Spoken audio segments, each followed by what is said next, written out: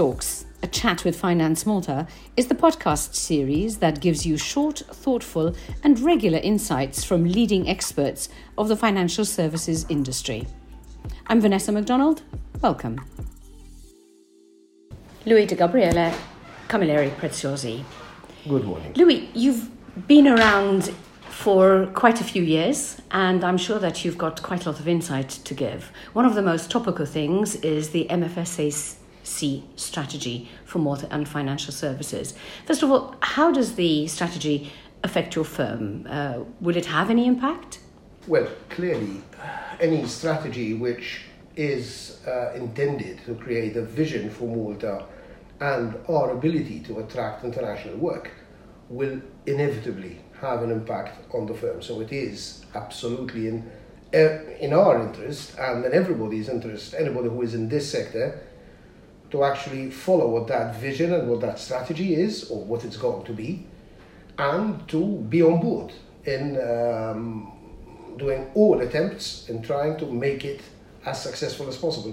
And, I mean, what is your take on it? Will it be successful? Everybody says it's unprecedented because it managed to get all the stakeholders around the table.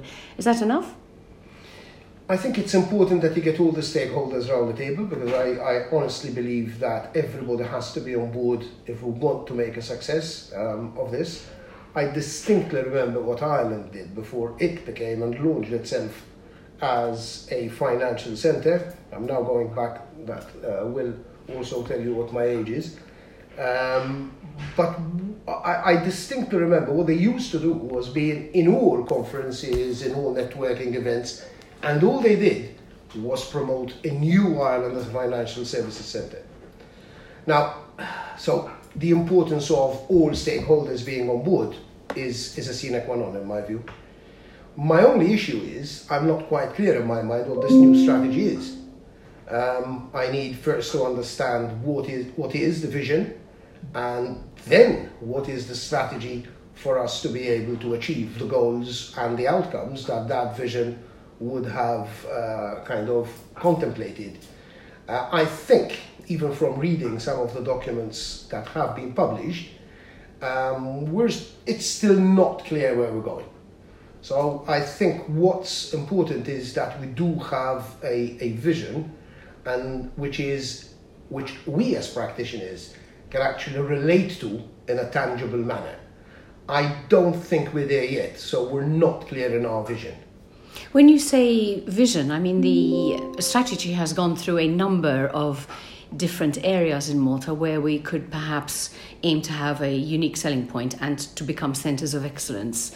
What would you do over and above that?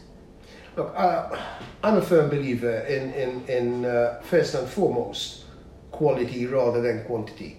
Unfortunately, we're living in a time where unless something can be translated into a number, it doesn't exist. I disagree completely. Quality cannot be easily translated into a number. But being a centre of excellence means that first you have to choose specialised areas, you have to be focused, and you have to dedicate and commit yourself to those areas. It's the only way that you can achieve excellence. So we need to stop being what I call a bazaar. We need to stop being everything to everyone and choose specific areas or industry sectors which we intend to pursue and achieve a level of excellence and quality in those areas which other jurisdictions haven't. It's what will differentiate us from others. I haven't yet, however, been able to suss out what this strategy has selected as being the main areas of focus going forward. Let me play devil's advocate, because one of the things that the strategy has done, as we said, by bringing all the stakeholders together, was to actually identify the bottlenecks which were stopping any kind of, as you say, vision from taking shape. So the fact that you've got all the regulators and the government on board, surely these things will help? They're making changes, for example, to the Companies Register, the Companies Act, which hasn't been done for many years, a top-to-bottom review, etc. Look, the regulatory framework and the legislative framework in any jurisdiction is key. to achieving, to bringing in direct investment or indirect investment into the island, but it's not the be-all and end-all. It's the platform on which we can build, and with the input of practitioners, regulators, and the state, I think that you have the three main participants to be able to do something. Now, let's not also forget, however, that we are members in the European Union. So a number of regulations and significant parts of our regulatory framework is dictated to us by Brussels. And in some instances, there isn't enough or there isn't much leeway for us to be able to take a different view.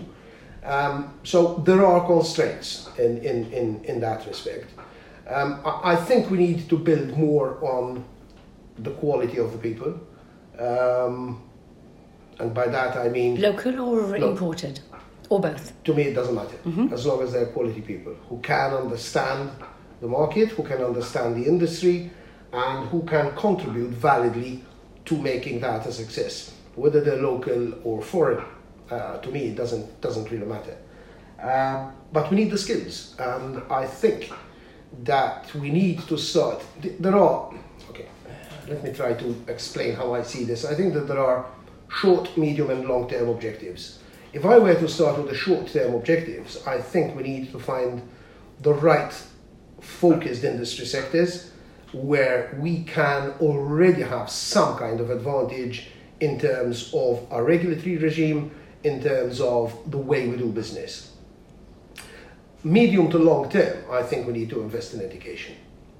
I think that our children, not mine because they're old enough now, but the new generations, our system of education is too skewed to giving people information. That information today is useless because all you need is a phone, is a smartphone, and the information is on your smartphone. And on AI, so there's very little analysis and thought processes. What we really need to be doing with our kids is give them some ability to analyze and be critical thinkers. Now that I have the information, what do I do with it? How do I use it? How do I assess it? How do I evaluate the potential outcomes of whatever I can do with it? And I think we lack that. I think our system has been for too long based on just imparting information to students with dates, with names, in history, for instance, whilst not really giving them the skills to make a proper analysis. I've been around long enough to see a decline, for example, on the quality of students who graduate from university, but a decline in quality, not numbers. We're more interested in having the numbers than we're interested in having the quality. And I will keep repeating the concept because unless we actually go for that quality, and it takes a lot of time, it takes dedication and commitment to do that, but it's necessary. And unless we go there, I think, look, we've come to a level of, let me call it sophistication for the moment, where to make the leap to the next level of sophistication, we just don't have the tools and the skills. We need to invest in those. Let's not kid ourselves, we're not London. We don't have the skills of a financial industry like in London. We need to develop those skills, and it's something which will take longer. So let's not immediately, for the short term, focus on those areas that require skills we don't have. Let's try to focus on those areas where the skills are already available or easily acquired. You talked about the way forward and so on. It would be interesting to find out what the reaction has been among your clients, for example, to the strategy. Do they see it as something that will encourage further investment and maybe more specialisation? I don't think You're very involved in private wealth, for example. Yes, but I don't think that clients have, at the moment, really been exposed to the strategy. When I say clients, I mean international clients.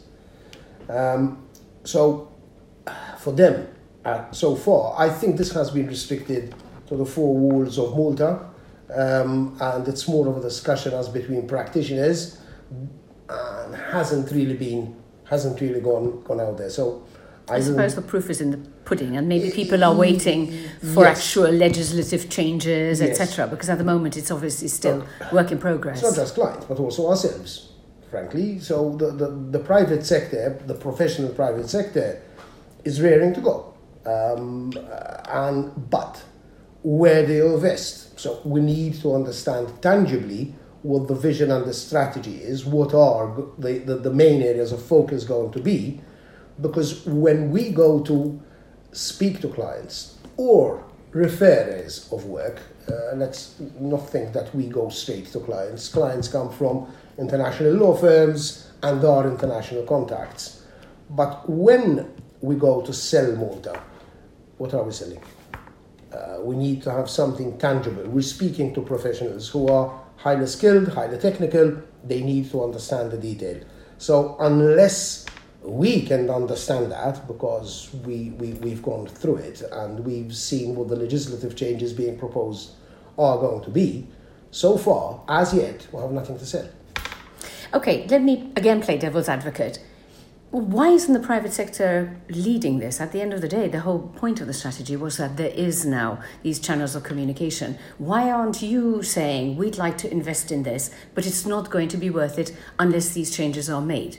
But this is exactly the debate that is happening within the working groups on subject. But somebody, somewhere, is going to have to start selecting which of these areas. So let's say there are 20 areas which practitioners think that are available or are attractive enough for us to go into. I still believe that we cannot just go for 20 areas all at the same time. So somebody somewhere who has an overall view of the industry and of what. Look, legislative changes are possible, but not all legislative changes are possible. They might actually contradict each other. You can't have more tax and less tax and more freedom and more restrictions, highly regulated, less regulated. So it has to be synchronized, and it has to make sense as a whole. So whilst the private industry can come up with proposals, and we have, because there have been several working groups where we have been involved in different areas, but somebody somewhere now needs to prioritize those. What would areas. be your top three? Ooh.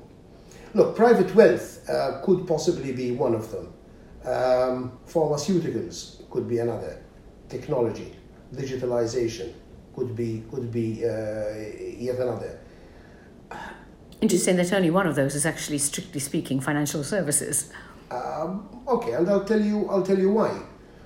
I think that in the past we have made mistakes, and we've learned from our mistakes. I've always been a firm believer that if we try to go for the big names out there, getting them to relocate from existing financial centres to come to Malta is going to be very difficult. They have no reason why to do that, because let me give you our competitors, Luxembourg and Ireland. Okay, so if a big bank is already established in Luxembourg, why would that bank the cost of relocating from Luxembourg to Malta is pretty high. What is the advantage we can offer? Now, if you're a big institution, if Malta is a lower cost jurisdiction, that, let's say a fund, you're a fund manager, it's going to make 0.0002% change in your NAV on your funds. It's not even worth thinking about. So I think that where we should be going is go to the medium-sized, small-sized funds, startup funds that have not yet located anywhere. So we need to be there as a first port of call, and one way of doing that is for us to put Malta on the map with people who make those decisions. So from our area, the big law firms. Why do they direct their clients to go to Ireland or Luxembourg but not Malta? And we need to start understanding that understanding that more. And so I can't see there is a limit to how far the financial services industry can grow in terms of what I call at least the pure financial services business. Thank you very much. You've given us a lot to think about. Thank you. That's all for today. Subscribe now to the FinTalks and follow Finance Malta on all social media platforms to stay updated with all our activities. Till the next podcast.